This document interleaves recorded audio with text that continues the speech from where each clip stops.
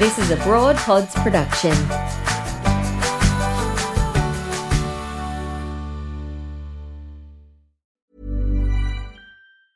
Tired of ads barging into your favorite news podcasts? Good news. Ad-free listening is available on Amazon Music for all the music plus top podcasts included with your Prime membership. Stay up to date on everything newsworthy by downloading the Amazon Music app for free or go to amazon.com/news ad free. That's amazon.com/news ad free to catch up on the latest episodes without the ads.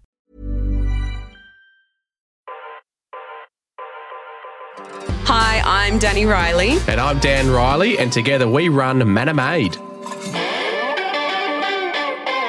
In this podcast, we have decided that we wanted to dive a little bit deeper into some of the things that mean more to us that we weren't able to share within the web series. We've got a little bit more time up our sleeves. We're going to have some killer guests in throughout the series, some amazing experts, and really talk about what's important to us on the journey to build our dream home. For Dan and I, building a home that was as sustainable as possible was our number one priority. So in each episode, we will also highlight these features as a standalone topic.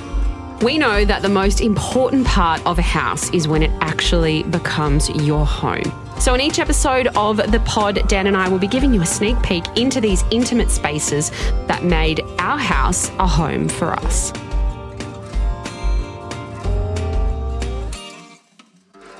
Welcome back to All Manner of Things, the Blackberry House. Dan, we are up to episode 6. Halfway. Yeah, good. Well, just over halfway. Just over. We're actually up to lockup on this web series, which is huge for us. Huge for us, especially considering where we were at that point in time. We were smack bang in the middle of COVID, and there was a few months there where we were heavily restricted around numbers on site. Yeah. So our project schedule, she blew out at that point. A little bit, yeah. I mean, the beauty of lockup is, as I say on the web series, you don't have to deal with weather anymore.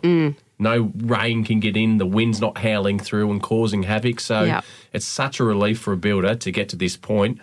And as a client, generally it's a stage payment from the bank. It is a stage which payment. Likes. And for a client as well, it's really when you start to see how those spaces are actually coming together. You know, the frame is well and truly done. The exterior cladding is on. So then you get a sense of, you know, that outside light is gone, blocked out. You get a sense of how the room is actually going to feel. Plastering is kind of starting slowly, all the insulation's in, so acoustically you get a better sense of what's happening within the home, and you can no longer hear one tradesperson who's right down in the corner of the house, you know, all the way to the other end of the house. So then that kind of starts to feel a bit more real. I reckon that's one of the most impactful things that can happen on a site. I agree. Is when you plaster walls, because since then, I mean, once your slab goes down or your subfloor, you're like, oh, wow, that's amazing. Then the frame goes out. Wow, that's amazing. But when the plaster goes on, you actually really feel like you're in a room. Yeah. And it's an exciting time, really. And I think back, because obviously we insulated the house ourselves. I did say in our last project when we were insulating the ceiling that I would never do that again. Yet we have done it again, and we've done it to about 6 times the scale of the last build. But that was a handful of weekends. Yeah. Dad and I, you were there doing some carpentry work as well, and then you were suiting up occasionally as well. But Dad and I were there. It was the middle of winter as well. But holy moly, were we getting hot. It was hot once we started insulating those walls. Yeah, once the home started, the exterior insulation went in, it really contained the heat. Yeah. And because we've got so much glazing, all that winter sun was coming in and heating it up. We're like, oh, wow, it's working. We were hot in those sperm suits. We were very hot. Well, the glasses were getting fogged up. It was a great bonding experience, though, for Roscoe and I. Yeah. Well, I guess while you guys were insulating the home, I was going around room by room and going over every little fine detail that I could think of, because this is when it matters before you plaster. Yes. If the frame's slightly out or not level, or a junction's not going to line up, you're not going to be able to fix it after plastering. Or you can, but it's going to cost time and money. Was this about the time where I kind of changed the height of the shaving cabinets about 3 or 4 times within the space of 8 hours or something? This was on a Sunday at... I'm pretty sure. Sunday midday, you guys were insulating. I just pretty much finished most of the carpentry ready for plastering, which was happening at 7 a.m. the next day. And you decided to raise all the shaving cabinet heights on me. Yes. Which means I had about 5 hours of alterations to do, and geez, I took that well. Oh, yes, as always. Took it real well. Oh, but it was so good, working through and actually getting that insulated. It was a massive weekend, and I remember we were so busy at the time. Our business was very busy during COVID. Everyone wanted everything now. So we were so busy with our day jobs. Yes. We were then coming to Blackgowrie every spare hour to do what we could. Thank goodness for family. I'll just say that. Family, when you're doing your own project, are your biggest supporters. Call on all the favours if you're doing it yourself. But yes. You know what? Hire a building. You don't have to worry about doing it That's yourself. That's exactly right. But what I kind of wanted to have a bit more of a chat about in this episode today, Dan, was we talk a lot about, in the web series episode, this being the time for the things that you can't change. So this is when the fix is kind of starting to happen, or the fit out is starting to happen. The tiles are starting to go on the walls, all the taps are already selected, all of those things that you can't change, and the final details that you need to work through that are starting to go up around you. And we talk about a few of those things in detail in the web series episode. So make sure you head on to the link in the show notes to catch yourself up on that. But even before, even at probably lock-up stage, I'll be making sure with, either you designers or the client, are you sure you're set on this tile? Because I need to know thicknesses, sizes, for everything to line up. Well, that's many, many, many weeks before now. Yeah, but I'm just saying, that's when a builder, I really need to know that things won't be changing from here on in, because I might have to alter a niche height or a tap height to suit the tiles, because I want grout lines, I want everything lining up. Well, I'm exhausted just rehashing over that. That was a huge day. Lots of different things happened, right, to get us to this point. That was a huge day. You're right. There was a lot going on, a lot of trades, but you got to do it. You do. A lot of things to cover off.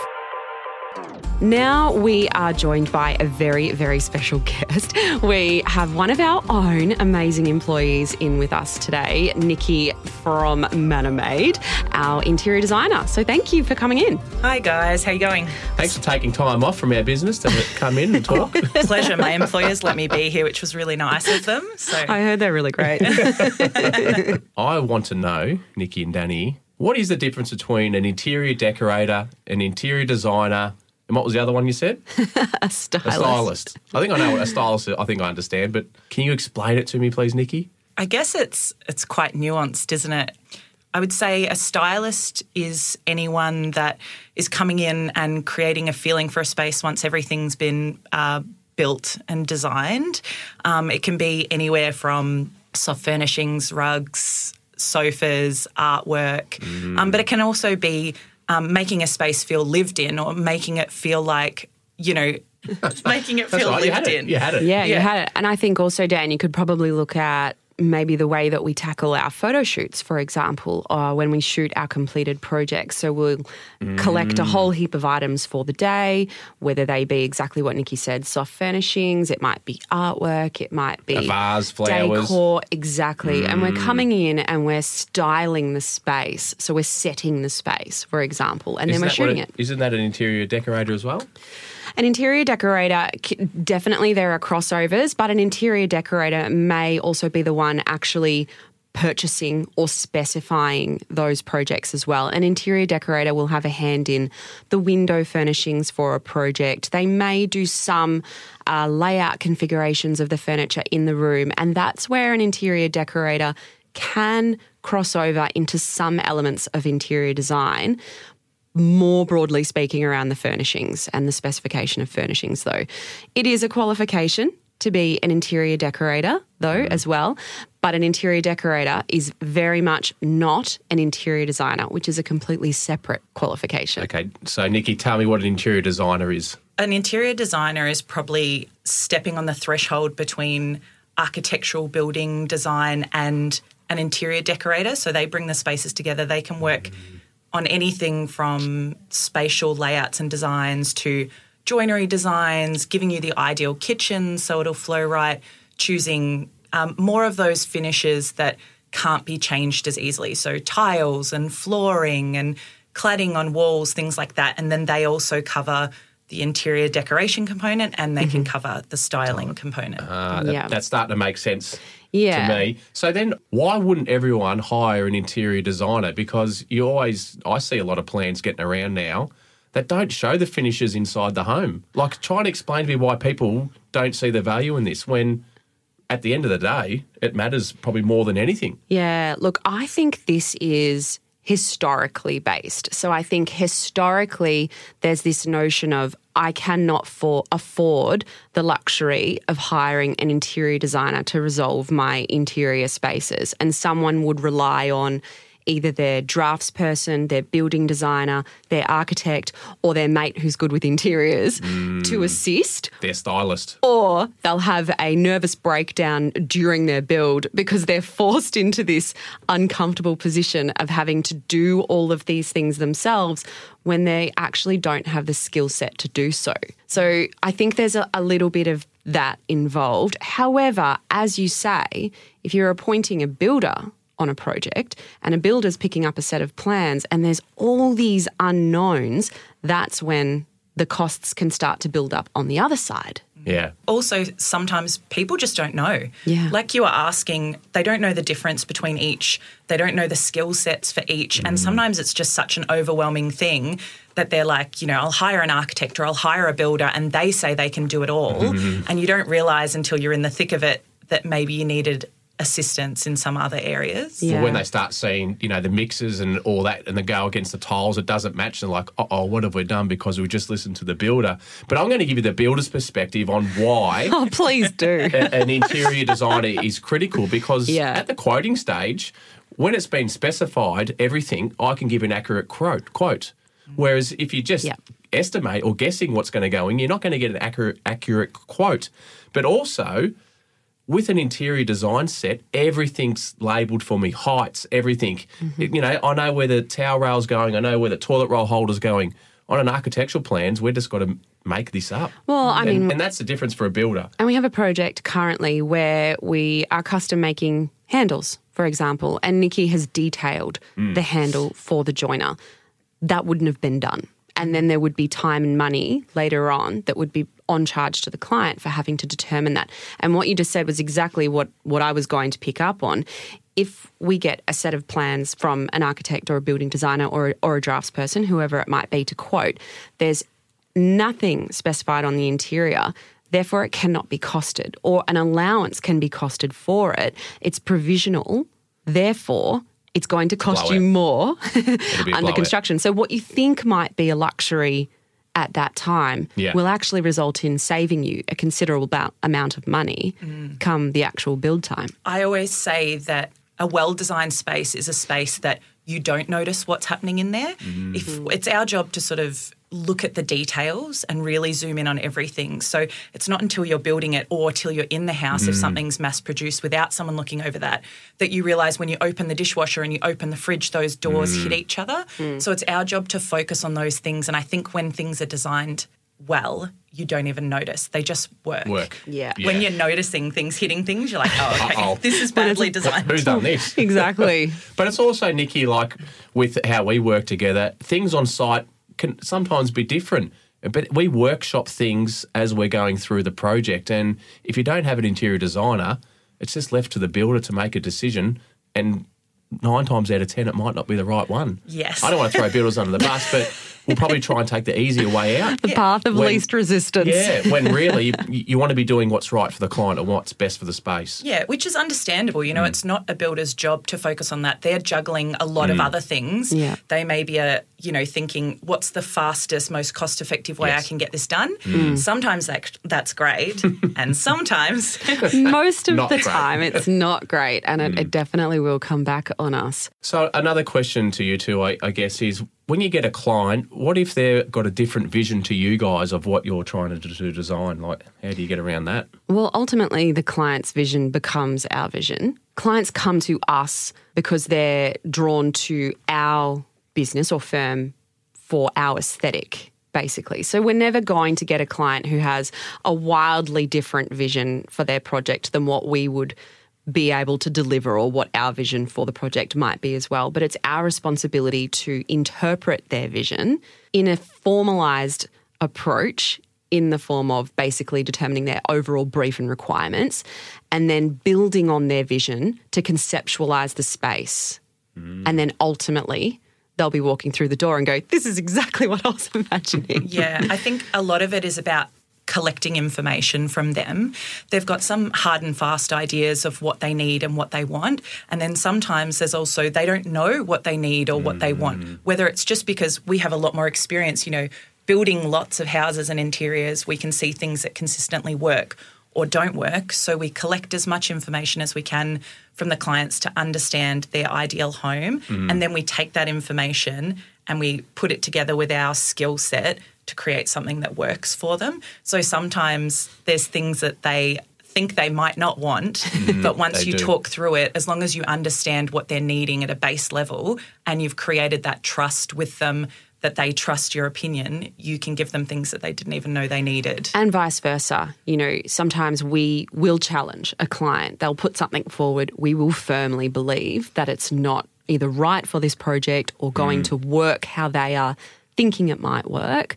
And it's our job to be able to bring everyone down together to get the result that we need. Yeah. And I think when there's challenges on either side, us challenging a client or the client challenging us, that's how you get the best design. If you get to design everything as your first vision and everything smoothly runs from start to finish, it ends up being a pretty boring space. That's why it's exciting to do alterations and additions, because you're working with existing conditions or existing challenges and it makes you design better. It makes you think outside the box and create things that you may not have come to initially when you were thinking of a design. Yeah, and just on that, I've heard that same statement at least 3 times in the last 8 weeks. The first draft is never the final. So the first draft is never, ever what eventuates in anything in life, ever. What's blowing my mind hearing all this, why wouldn't a client just get an interior designer from the start? Because I'm just thinking, how's anyone else going to know all this? Yeah, and look, I will definitely still come back to the fact of clients are trying to control costs of a project from the get-go, and they will only go with what they deem is the most required elements at that point in time. They feel that what we do is actually a luxury, even though what we've just discussed, it's actually not. It's more of a necessity if you're trying to build a fully resolved space and don't have a full-time capacity to do that, because it is a full-time job to design the interior of your home. And I think a lot of other areas of the industry like to say that they can deliver on the interiors. No, you don't need to put money towards that. We'll do that for Nikki's you. throwing shade. From a place of love, guys. Oh, of course. I'll put my hand up. I know I definitely couldn't do it because it'd just be white plastered walls with probably grey tiles everywhere. You love to say that, but I actually don't think that would be what would eventuate Probably if not. you did your own home. I have seen enough now to know the different materials and textures. I would say on site as well, Dan, when we talk to you about details, you get right into it. No, you think laterally. I think you come up with really great solutions that are exciting. You're a good builder. Well, Thank you. I'm playing my role. That's the builder's role. Exactly. It's the builder's role to execute our design. Yeah.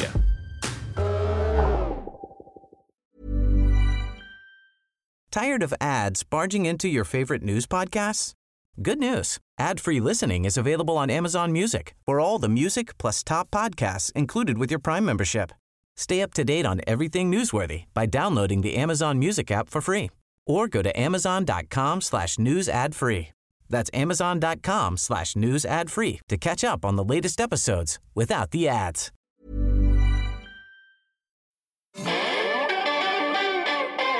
Okay, so can you two explain to me the process that Manna Made do if they're going to employ you guys as interior designers? You too. Yeah. Well, I'm the build side. Well, look, obviously every interior design firm or studio is going to have overall a similar process, but how it's broken down stage by stage will definitely vary between studio. Our general approach, depending on what you appoint us for, whether it's just interior design or if it's building design, interior design, or building design, interior design and construction, there's a process that varies for all of those things. But if we're talking about interior design specifically, we have a 7-stage process. So stage 1, I guess the key things that we deliver on would be a briefing, project brief and requirements, and then that site investigation process. So that's where we'd go out to see a home, basically, determine the existing conditions. Yeah, and it's also where we collect all that information we were talking about earlier. So it's where we start understanding what the clients need, what the clients want, what they think they want that they might not necessarily need, and determining the scope of the project. Arguably, stage 1 is the most important stage because that's where we are setting that project brief and requirements. Stage 2. So stage 2 works through more of the schematic design and feasibility study of the process. So that look and feel, how it's going to kind of, when you walk through the front door, what's going to greet you. Initial imagery to get the client on board with what we're seeing as the vision for the space. Yeah. And in terms of feasibility, this is where we review kind of potential costings of the project and how feasible what we're putting forward is actually going to be. So stage 3 is where we start to get into the real nuts and bolts and start to look at the actual interior concept design. So this is probably the best stage. It definitely is. Yeah, it's the most fun.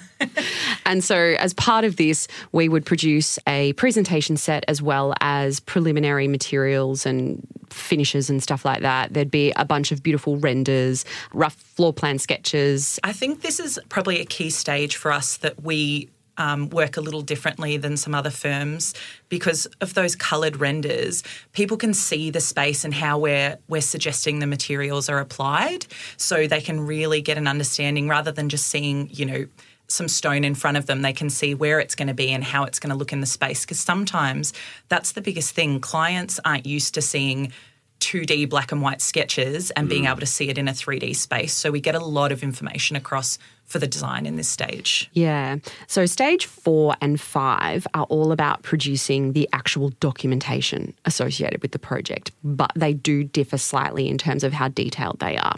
So stage 4 in a technical term is design development. So that's when we take that concept design and we start to develop the design out and pull together preliminary construction drawings for the project. So they're not fully detailed because there's plenty to still be resolved as we move through the project, but that's where that preliminary plan set is drafted or documented, and all of the schedules as well for the project. So the finishes schedule, the fittings schedule, all of those things. So once we have a full design development set, we would redo that kind of costing position to determine if how the project has evolved is still going to fall in line with that original cost position that was set at the start of the project. Because sometimes when we're at this stage, it's where things start creeping. We've proposed a few pieces of joinery, and then as we're talking to the clients, you're like, wouldn't it be amazing if we did a floor-to-ceiling, a fireplace with marble and a plinth and like built-in seating? And we're like, yeah, sure.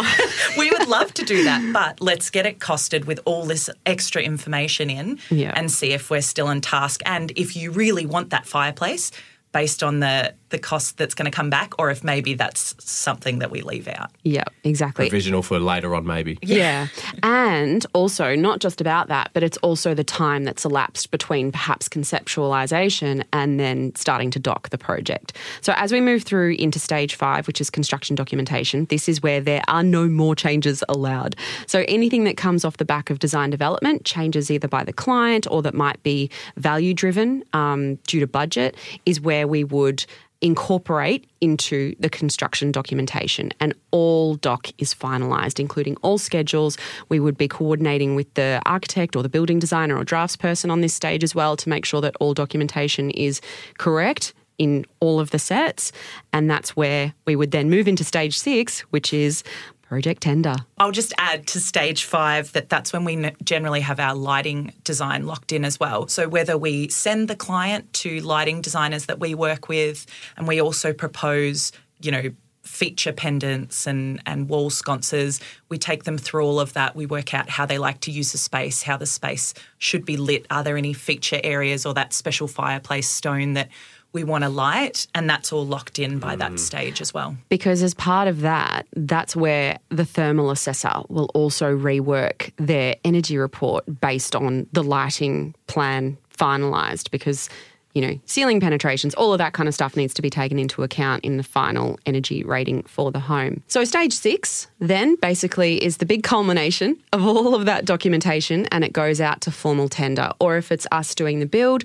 we would then cost the project. It's also, I guess, the building permit stage where the actual building permit is issued, and then the design team provide ongoing project support through that stage, which, in our experience, Nikki, that's shop drawings, for example. Anything else to do with the interior, could be respecification if there's lead time issues or something's not available, all of that kind of stuff. So in stage 6, Nikki, this is also where you and I collaborate daily, nearly on jobs. It is. It's where also you start working through things, as you were saying earlier. You know, a space may be slightly different, or we hear back that there's shade over a certain area or something needs to be pulled off the fence. And so on the fly, this is where we need to have flex on the interiors and say, you know, well, that joinery needs to be moved a little, or on a project we're working on at the moment. Curtains. Yeah, that's exactly right. Curtains in the windows, but also in that pantry. So we've had to work on lowering the ceiling because we found that the bulkheads with all of the overhead joinery didn't look tidy, didn't feel nice. So we've lowered that ceiling. And in that, you know, I guess, decision, we're thinking, do we need a skylight there to add in extra light into the project, which is, as a team, we back and forth and find these things and work through them. Yeah, I think once the structure's up and we walk through it and see it and we've got the client there with us, all three of us can make a really good decision, which is a better outcome for the product of the home at the end of the day. Yeah, that's right. When everyone's working towards the common goal. Yeah. And it's very exciting for the client to start seeing everything come together on site, I think. It is, because that's when literally the walls are up and things actually start to come to life. So the last stage, stage 7, that's when we'll work through any furniture, object, art, procurement, or specification and procurement. So again, another fun kind of conceptual stage of the project where we kind of get to go shopping. And if anyone, I guess, that's the other thing. People might think that it's a luxury to have a designer, a decorator, or a stylist. However, we have access to costs on items that the general public won't.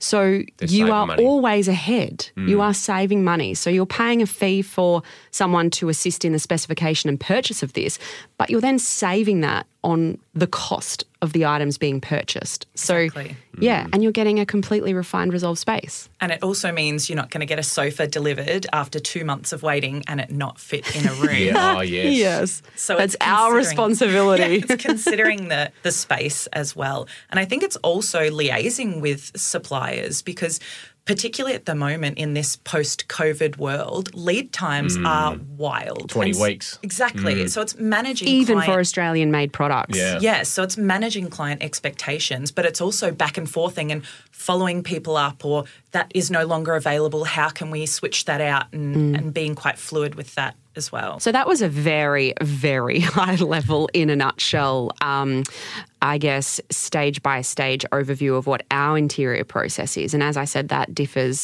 can differ significantly from firm to firm.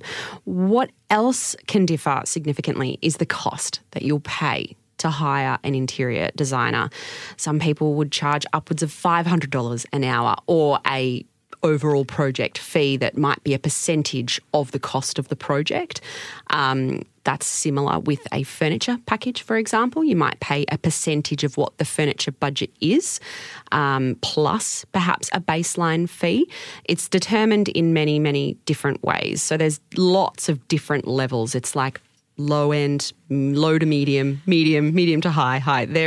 It's a vast scale. Oh, I will say, one big no-no, if you're not hiring an interior designer, a stylist or a decorator, don't buy all your furniture to match from the same place. Go in, I'll have that entire setting, thanks. Yes, exactly. Gone are the days of furniture packages where everything matches. You heard it here first. So as we've worked through this project, and I guess a key theme through this entire podcast series has been about sustainability. So sustainability, I guess, let's bring it back to this project specifically and how we work within our business, Manna Made. So on this project, there was a very, very deliberate attempt to make sure that everything we were specifying was from businesses and suppliers that have a very strong sustainability thread through their business, that's a very big ethic and value for them, and also around sourcing furniture and art and decor that is Australian made, handmade, made locally to some degree. So we're ultimately reducing our own individual carbon footprint. Sometimes it can be really overwhelming for people to understand what is sustainable, what's the FSC rating and, how does it thermally work, but a really easy way for people to understand or make mindful selections that are sustainable is just to buy locally, whether it is within your own city or Australia-wide. So it means you're not having things shipped from overseas, so there's a lot of carbon offsets for that. But also it means you're not going to have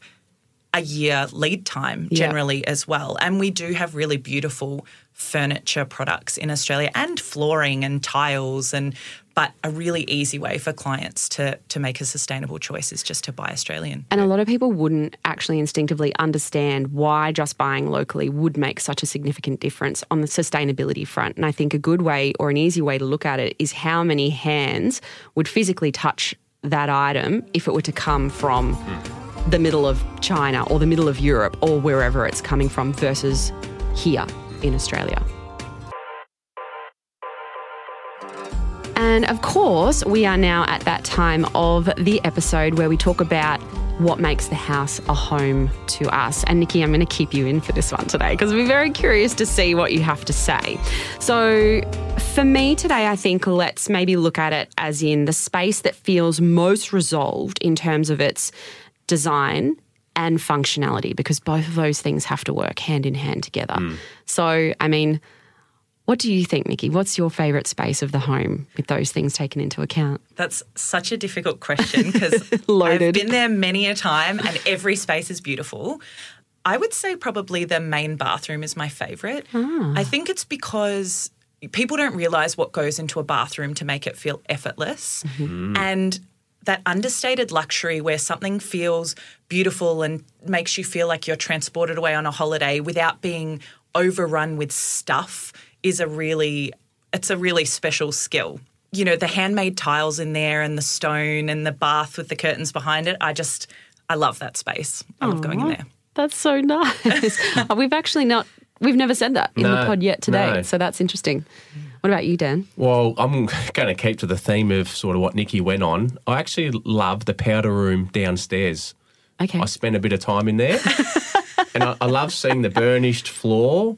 And then we've got the nice polished marmerino wall. It just blends so nicely. And then we've got the shaving cabinet, the nice joinery. So it all just works. Yeah. And it's nice lighting in there too. It's not overexposed, which is, you don't want that in a powder room either. It's beautiful, isn't it? Yeah, it does nice have wall light. That soft light from an Australian supplier and maker. Exactly. Yeah.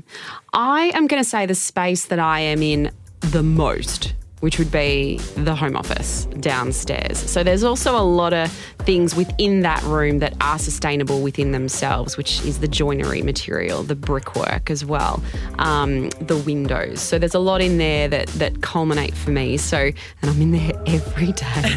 So I would say the home office. Well, thank you, Nikki, so much for coming in today. We really appreciate that. Thanks again for joining us on All Manner of Things. We'll see you next time.